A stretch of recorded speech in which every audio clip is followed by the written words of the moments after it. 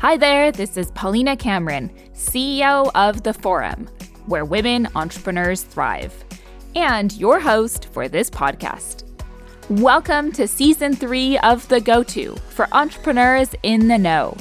The Go-To is brought to you by The Forum in collaboration with the Scotiabank Women Initiative and generously supported by the Women's Enterprise Organizations of Canada.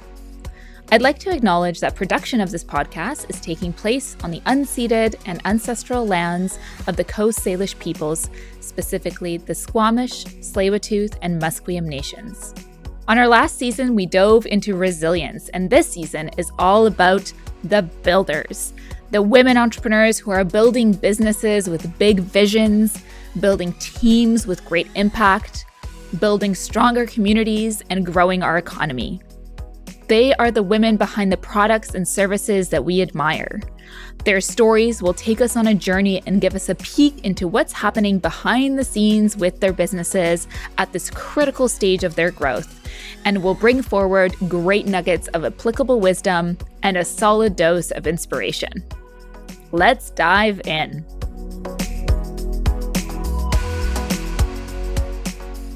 Okay, and just before we dive in, listen up. At the end of the season, we will be giving away a pair of Apple AirPods Pro, courtesy of our friends over at TELUS, so that you can have a delightful podcast experience on the go.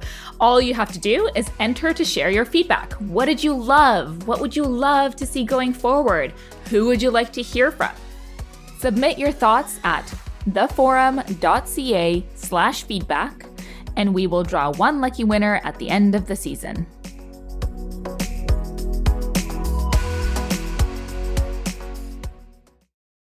Yafa Sakkejha is the CEO of Beneplan, Canada's provider of refundable health insurance plans.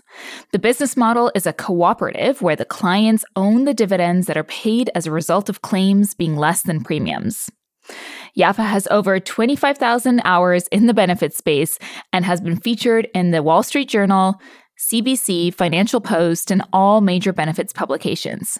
And she is also the mom of an energetic little boy. Yafa, I am so excited that you are joining us today. Thank you. Welcome. Thanks for having me. So I understand that you actually didn't necessarily want to be an entrepreneur, and yet here you are. How did that happen? You're right. So both my parents are small business owners. My father is the third generation entrepreneur in his family. And growing up, I just saw how much they struggled and how much work it took. And then I went to university for business. I went to Queen's, and there they had all these courses on entrepreneurship and I thought, that's never going to be me. But here I am. It's an interesting story because I had worked in consulting right after university, and then, really decided that I actually did want to start my own business just for so many reasons. I was 22. I also was so naive. I had no idea what I was doing or how difficult it was going to be. Also, the 2008 recession was happening at that time, and the iPhone had just come out. It just seemed like the tectonic plates of business was changing. So I ended up starting my own wellness company. And then I feel like that was my first real taste of how incredibly hard it is to scale a business. And then at the same time, I started to see, in the tech community, there were just a lot of really interesting success stories, especially in Canada. So all of this was happening, and I was thinking, you know what, I'm going to wind this business down. I was really embarrassed of my decision because I felt like I was a failure. Even though I ran it for 5 years, I was able to run payroll and collect revenues. I just was so burned out, and I was like, I hate this. I can't do this anymore. I started to actually be physically repulsed by work because it just felt like a dead end. I was like, why am I doing this? So at the same time, my father was going to sell his business, and his business is the business that I'm running right now called Beneplan.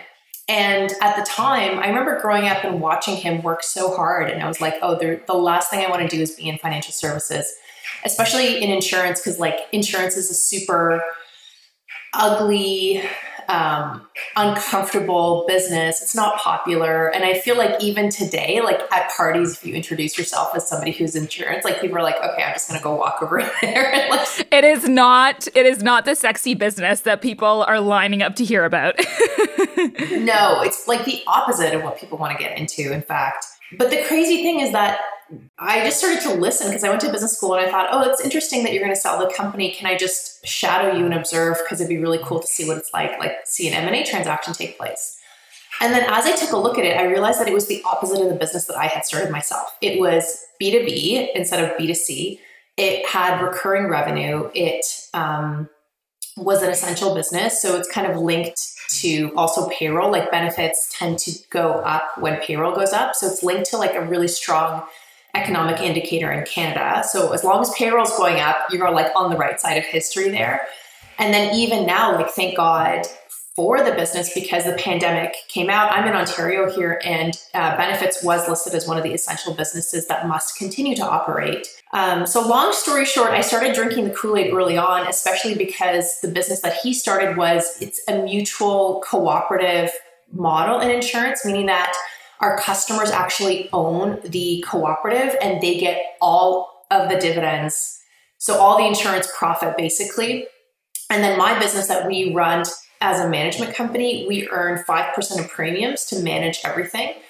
But he really basically was able to like hack the insurance model whereby typically you kind of think, okay, I'm going to pay premiums to an insurance company. And if there's a claim, there's a claim. And if there's not, I guess that's insurance. You just have to have insurance. But he figured out a way to actually shake the tree and get the insurance companies to refund their profits through a technicality. And then I still feel like I wasn't born to do this. I'm like, I feel so uncomfortable. Like I've struggled with imposter syndrome all the time, but that's effectively how I got into it. I just started really appreciating how it's so difficult to build a business that has recurring revenue.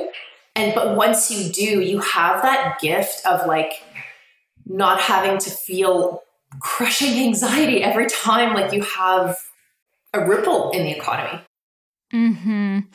Okay, there's so much I want to dig into there. Let me begin first with asking you about this model, because I understand that you are the only provider in Canada that has that kind of a model.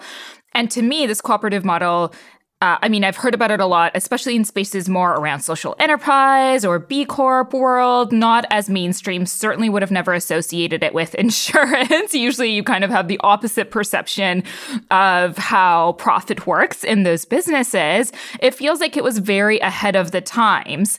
Do you find that right now it matters to folks that you bring on board? Like, is that a really strong selling feature? Do you feel more people come to you because of it? Has it become something that you lead with? Or is it something that kind of follows on after? I'm curious about that, because what I see is a lot of entrepreneurs are embedding some sort of impact or social benefit into their businesses. B2C, B2B, doesn't really matter, but I'm seeing kind of across the board integration of impact into business, and a cooperative model is one way of doing that. And so I'm curious whether you see that as like the leading piece of growing the business or more of a subtlety and kind of an additional plus. The cooperative model is definitely the number one thing that's attracting us, and we're growing quickly.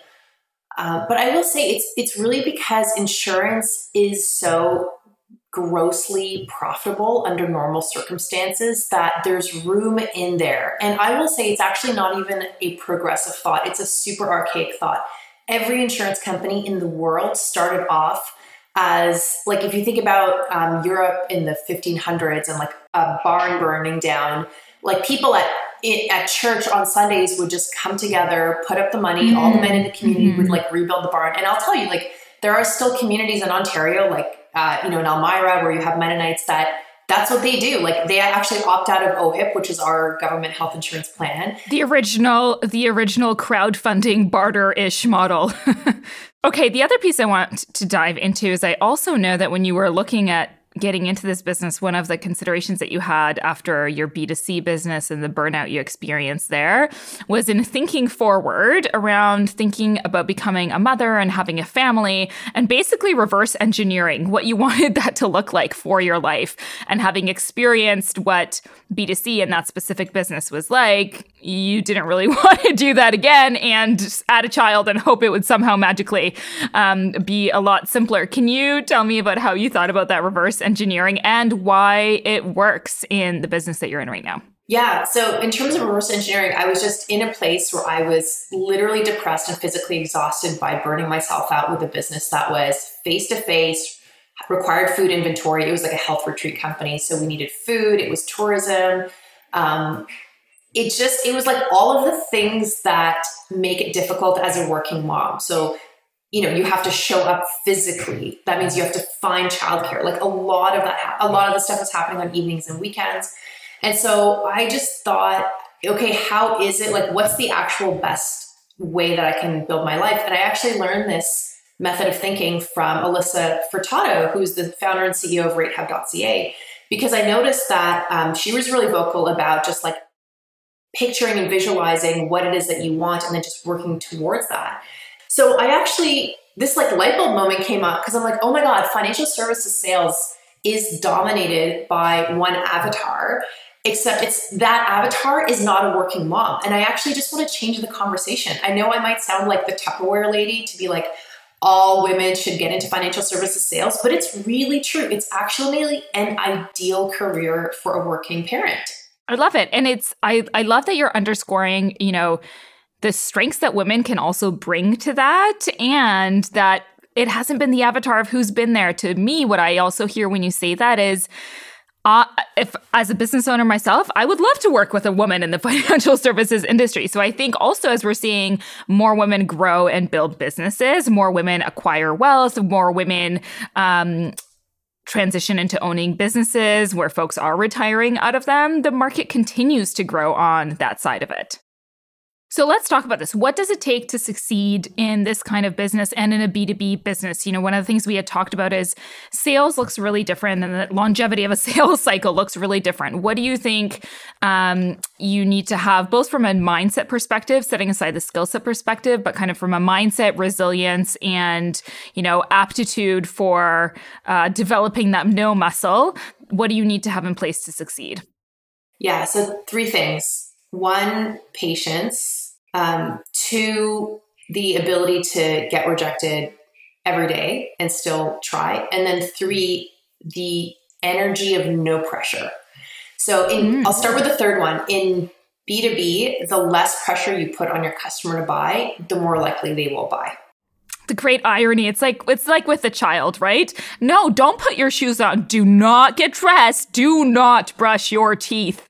I find when I was in a B2C world, I would think, oh my God, like I really want to hit the sales target. Okay, I'm going to run a discount, run a promotion, and like I would sell right away and it'd be great. Like buy this before this date, 15% off, money would come through the door. It is the opposite in B2B. In B2B, you're dealing with building trust with a business owner. I find, or any business leader, could be a finance leader. And I find, especially because when a business purchases, there's so much more that goes into that purchase. Like they might have an ISO audit. They might need to do penetration testing to get an ethical hacker to hack their business and see if they're compliant. They might need to do a criminal background check. And so it's okay to have patience there and just to say, you know what this is a marriage. They are marrying you if you're in B2B sales. And so once they get married to you, that's it. Like as long as you don't, screw up and you're doing your best, which I think a lot of your listeners will, you could have that contract for 5, 10, 20, 30 years. Like there's really no need to move the contract if you're doing your job. Mm-hmm.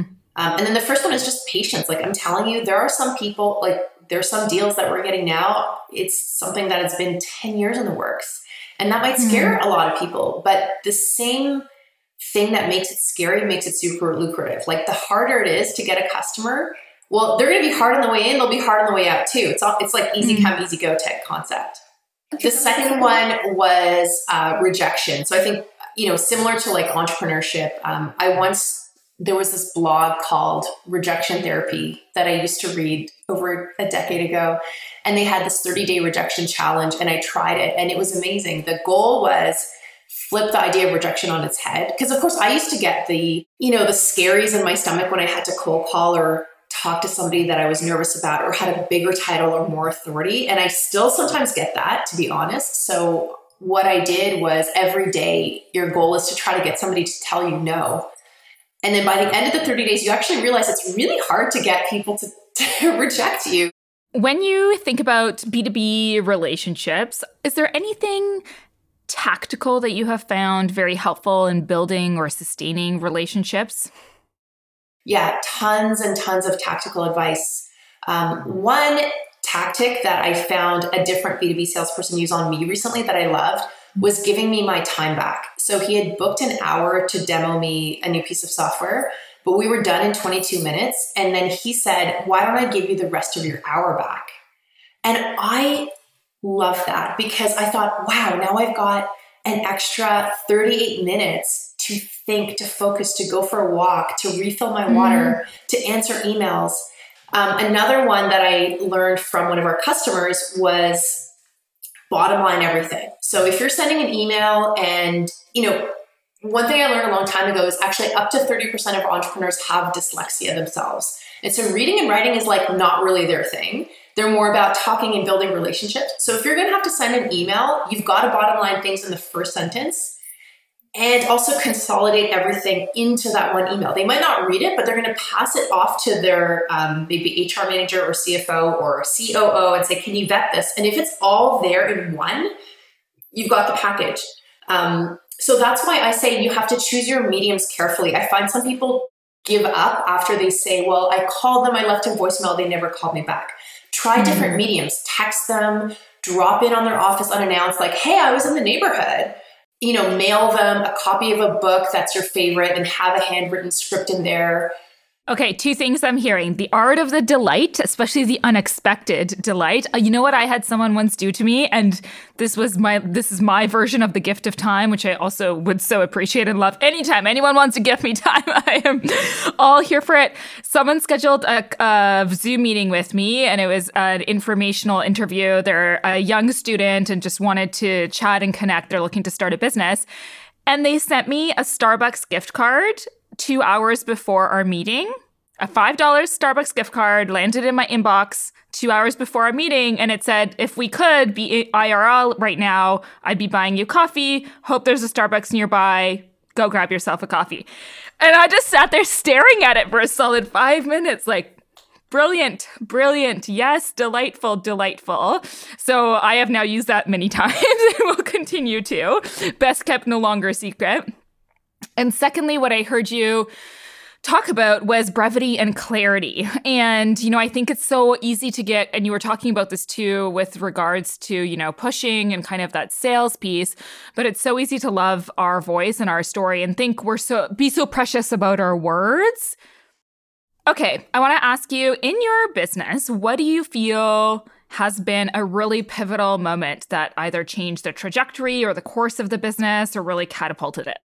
So I would say we have two really pivotal moments, actually three. So the first one was when I finally learned how to delegate. So when I started working with my father, we had 6 employees. Now we have 25 employees. And so in the beginning, when you're running a small business, you're always kind of strapped for cash and you're always worried, like, if I hire this person and it doesn't work out, that's a lot of money wasted.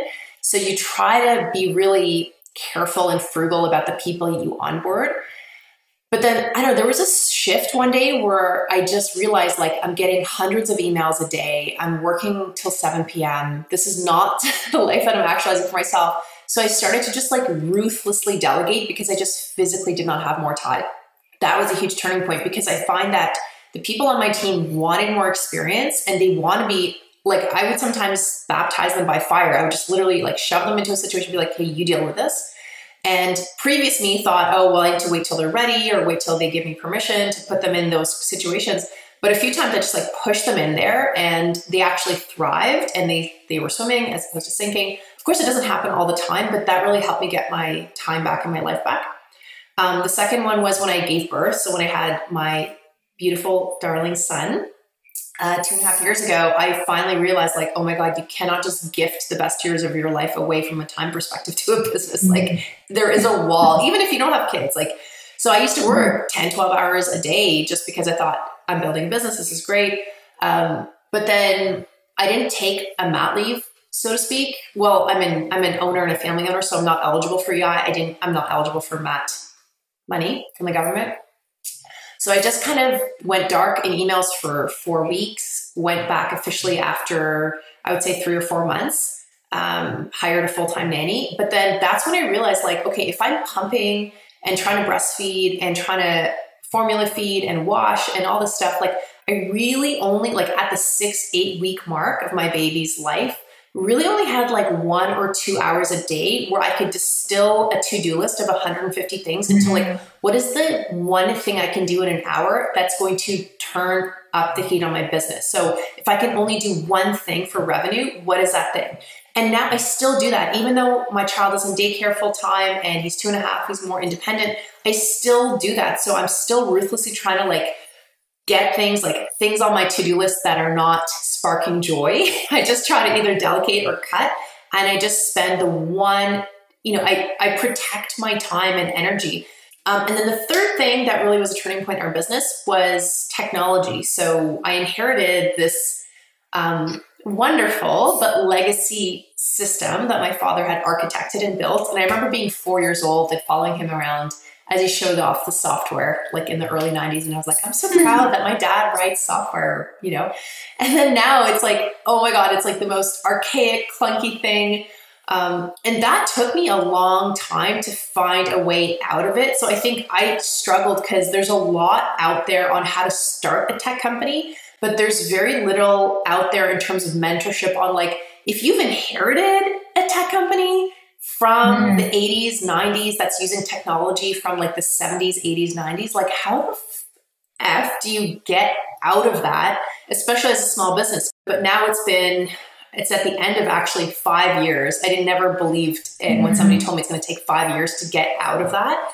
But a data migration of that scale really is able to give us some rocket fuel because finally we're in a infrastructure that is just scalable. It took all of our energy and resources for 5 years, even from a human capital perspective. Like my team are like, if you give us one more tech change, we're going to shove you off a cliff. But that's amazing because now as a manager, I'm like, I don't even need to worry about how our tech is going to hold us back. We can just ideate, create new visions, create new products, and just have control over our own destiny. 5 years. That is patience. So Yafa, we talked a little bit about relationships, and I want to talk about something connected to that, but that's really you as an entrepreneur and, kind of creating that brand for what you are known for and being the person that people go to around this. Some people call this, thought leadership. Others will call it being generous with information and kind of being available for it. I know that that's something that you've worked on and been very thoughtful about how you position yourself and how you make yourself available. Can you tell us what your philosophy around this is? Sure. So in our industry, if you're trying to introduce somebody to you that you're somebody that can get them a benefit plan, it sometimes can feel the way it feels when you're talking to a real estate agent or a mortgage broker or really like an insurance sales rep. If you've ever had a friend in your circle that's a real estate agent, you might have seen there's a lot of different ways you can introduce yourself. You can just kind of float it out there like, hey guys, I have a new career. It's in real estate. Change your LinkedIn and then that's it. Or you have other people that every single time they see you, they're like, oh, and by the way, remember to use me to list your house. So on the spectrum, I think I'm like the other extreme of that in terms of I almost do a really bad job promoting what our company does, which is so incredible. But I do a good job of gifting as much technical information as possible. So I get really comfortable reading contracts and reading the fine print in my industry, knowing insurance contracts inside and out, so that if a situation comes up and in my peer group or on LinkedIn or sometimes in a Slack channel, if I'm a part of, if there are potential customers in there or partners, anytime somebody's asking a question or on Quora, like I'm on it and I'm giving my technical knowledge and I'm giving as much as possible. I find in my industry, a lot of people used to feel like you're not supposed to give that away for free because you've got to just bait them a little bit and they'll come to you after. But I find it's the opposite. I find if I just give all of the secrets away and the secret sauce, and I tell people, listen, there's no Wizard of Oz. It's just a girl behind a curtain. Like that's it. I find the sale comes in after the fact. And it's a long time. Like I'm super, super patient, but at the end of 10 years, I'm now getting 1 to 3 leads a day. I have to say, when you talk about that, what it makes me think is something I hear a lot of women say is that they're not really comfortable selling. And I think when they say that, what they are saying is those, push tactics, the very aggressive, the very, pricing competitive strategies, or the buy now or forever you lose out, and this is the only chance you have, all of those pressure tactics. And the way you are talking about this strikes me as very much opposite of that, much more authentic, much more connected to providing deeper value. And I wonder if that's a way that you think women can really thrive in industries, not only B2B, but also, service-based, sales-based industries. Yeah, I mean, there's millions of content creators online that are always looking for content and to collaborate. So I started off just literally when print was still a thing, writing for benefits industry papers and just saying, I know a lot about contracts. Like, here are 3 contract rules you need to avoid, otherwise you're going to get sued. And I would just type up 700 words. I'd send it to like 5 different outlets and be like, hey, Benefits Canada, do you want to write about this? Mm-hmm, mm-hmm.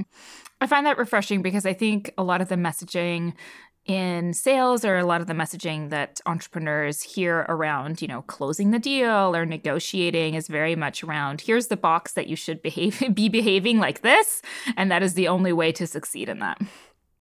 I mean, I think certainly there is a time and place for that, but in B2B sales, the more I've pushed, the more people push away from me. Mm-hmm. Thank you so much for this really deep conversation, Yafa. So many goodies. For those who want to continue learning from you and follow you online, where can they do so? Yeah, so Beneplan.ca is our website. We're on all the social media outlets. And then also I've got a personal Twitter. It's my first name, last name. So it's Yafa Sakkejha. And yeah, thanks so much for having me. Amazing. Thank you so much, Yafa. Thanks. Take care. We're now going to take a quick pause before we hear from our next guest. The go-to for entrepreneurs in the know is the outcome of a collaboration between the Forum and the Scotiabank Women Initiative. Let's take a moment to hear about a generous supporter. The Forum is pleased to have teamed up with the Scotiabank Women Initiative. Did you know that they have an advisory board consisting of Scotiabank executives who share their expertise during mentorship advisory sessions? They cover a variety of subjects for women entrepreneurs. To join the program, go to scotiabankwomeninitiative.com/join now. Being an entrepreneur is life-changing, often deeply impactful and energizing, and it can also be overwhelming, lonely, and challenging. Whether you're thinking about starting your own business now or you've been at it for years, we are here for you. We offer outcome and impact-focused programs, education designed specifically for entrepreneurs, and a deeply supportive community. Our entrepreneurs say that the highlight of their time with us is not only the tangible results they experience within themselves and their business, but also the incredible sense of community with other women who share similar goals, values, and visions. Visit us at theforum.ca/discover to join us and learn more about how to be part of the community of education, mentorship, and support. Rachel Drew is an experienced entrepreneur and Juris Doctor candidate at the University of Saskatchewan. She founded her first business, Farside Safety Services, in 2014 as a single parent with 2 kids under 3. Farside is an occupational health and safety management firm serving clients in various sectors, and Rachel is still the sole owner of Farside, but has built a strong team that has allowed her to step away to pursue her next business venture. In 2020, Rachel founded her second business, Cadence Final Document Services. This was done while completing her first year of law school, managing Farside, kids, and a pandemic thrown right in. It's clear Rachel picks the most inopportune times to start a business, though she believes that if we wait for the right time, we could be waiting forever. After Rachel's mom died, she discovered the administrative challenges people are faced with. This is all while grieving the loss of a loved one. Rachel became fixated on this problem and dedicated herself to solving it. This is where Cadence comes in. Cadence is a software solution designed to simplify estate documentation.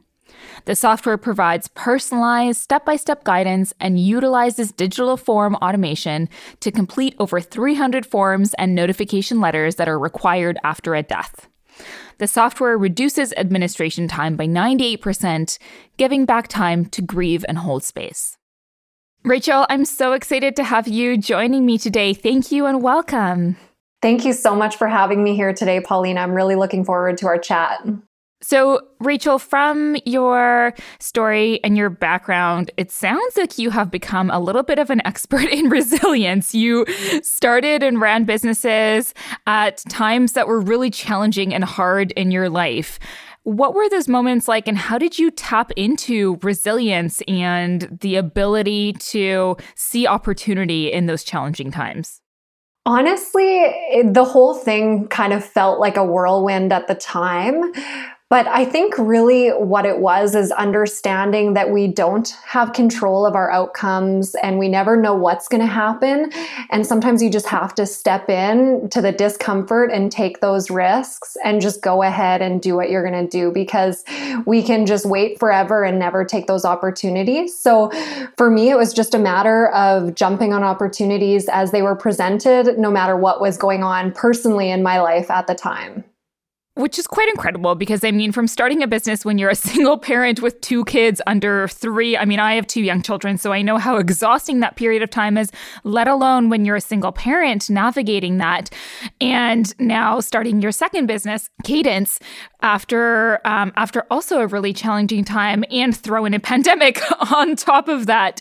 When you look back at your years of running your business and as you're looking forward to your new one now, what are some of the tenets around building that kind of mindset and fortitude, or perhaps accessing resources that have really helped you build and grow?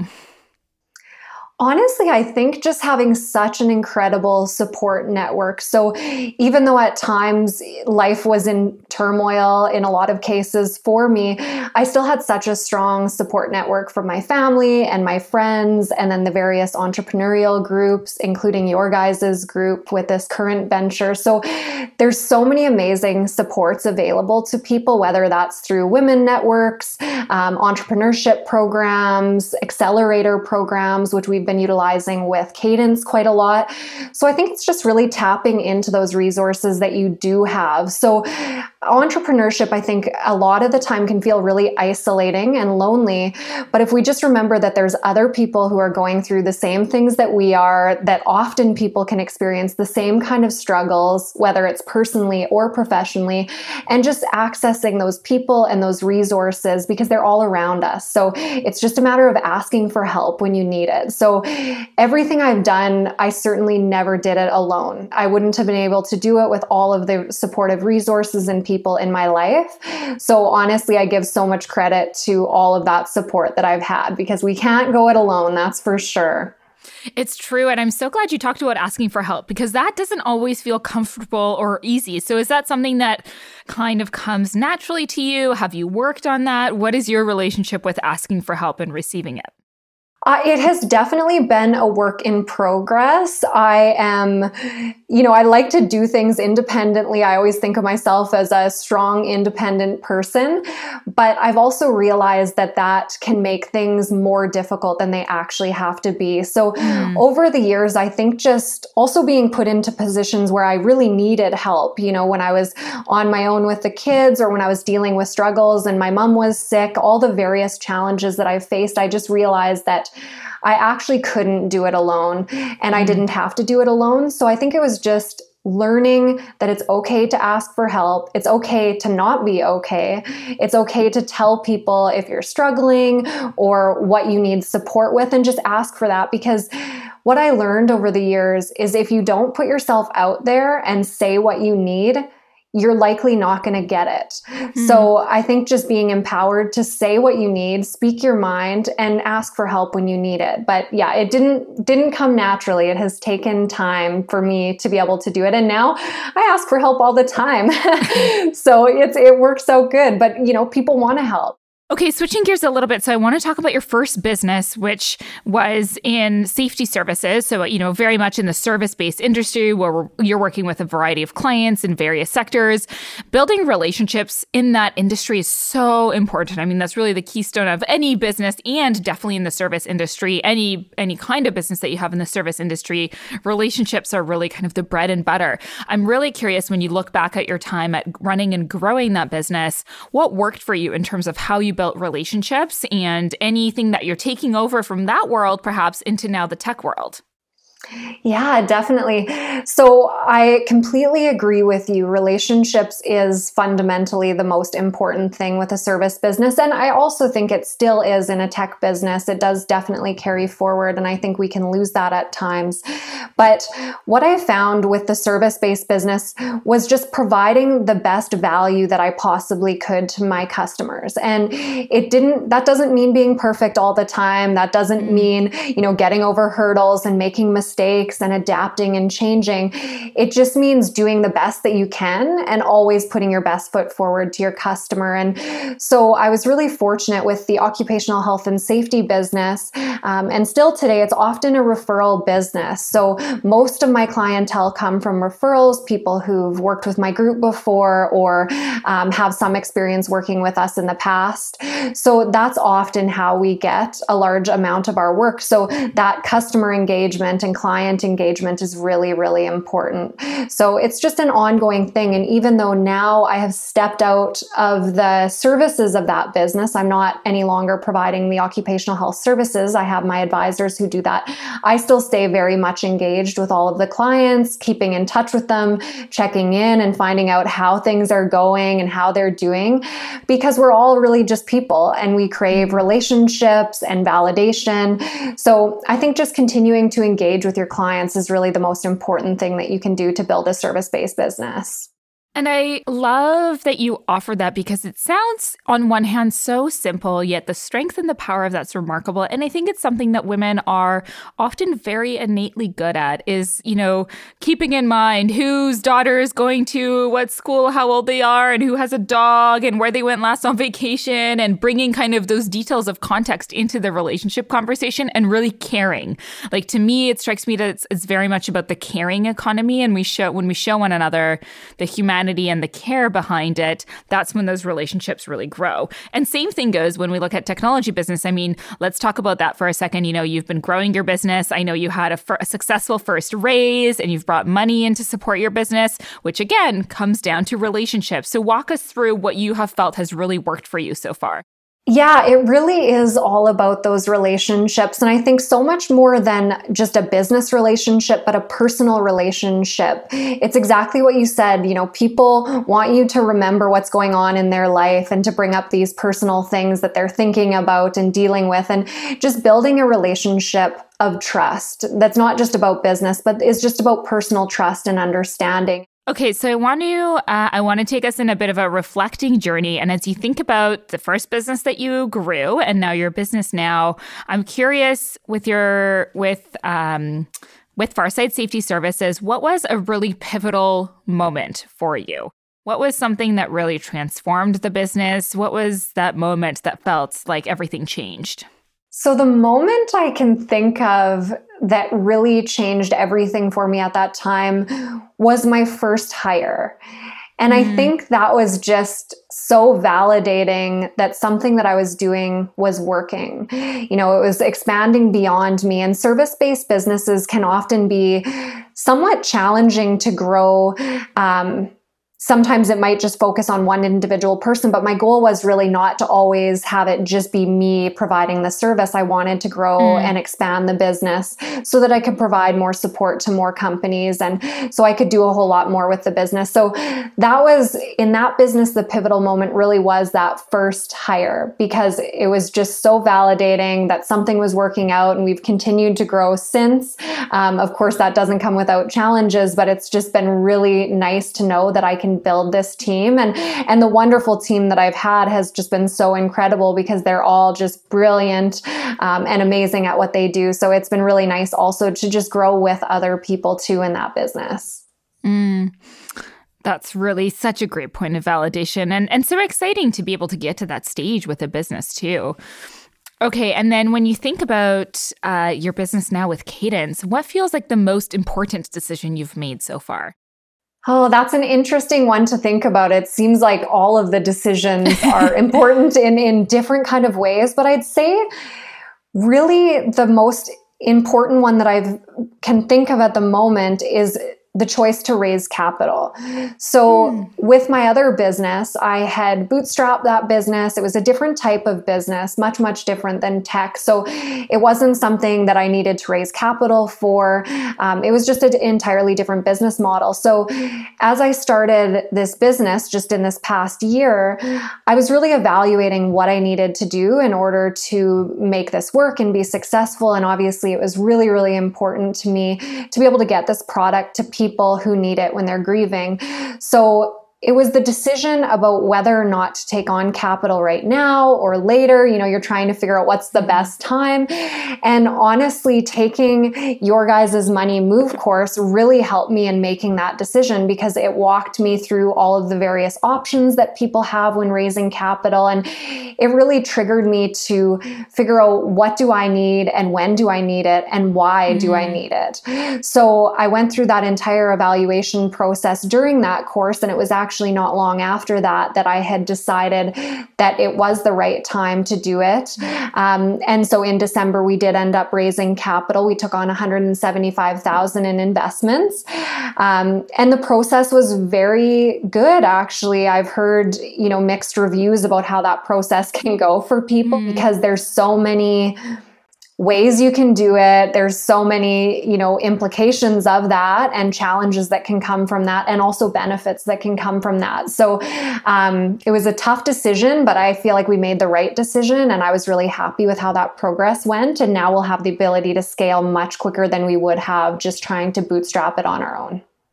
Well, I think you bring up such a good point, and that's really that understanding of why you want to raise money. The answer of because everyone's doing it probably isn't the one that will serve you best, but really getting clear on what are your values, what is your vision, what kind of growth path do you want to have, and on what timelines? Because all of those things, as you said, will dictate what kind of capital you go out and get. And you're right, in a service-based business, there's different kind of capital that you access, and the growth trajectory for that often looks really different.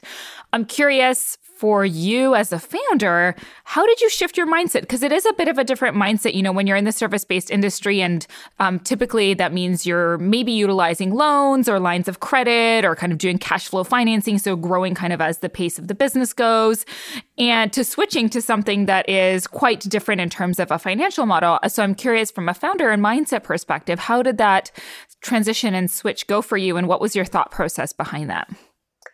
Honestly, it was a struggle. It actually plays back a little bit into that asking for help because I just wanted, I like doing things on my own and feeling like, I can do things on my own. And with my other business, I was able to do that on my own without, having to take on any extra capital or anything like that. So I did definitely come up against a wall when I was I still wanted just to be able to kind of do it on my own, but also knew the limitations of that. And then I find in the tech culture, it is definitely a culture of, you got to always be raising. You got to always be raising. And it's kind of a very strange dynamic that can be easy to get tied into. So I think it was really just grounding into my values, what I wanted to do, what my goals were, and just being very specific and making the decision based on what me and my business partner thought we needed and wanted to do. And really, when we took on investment capital, we were actually also just thinking of the team that came with that. So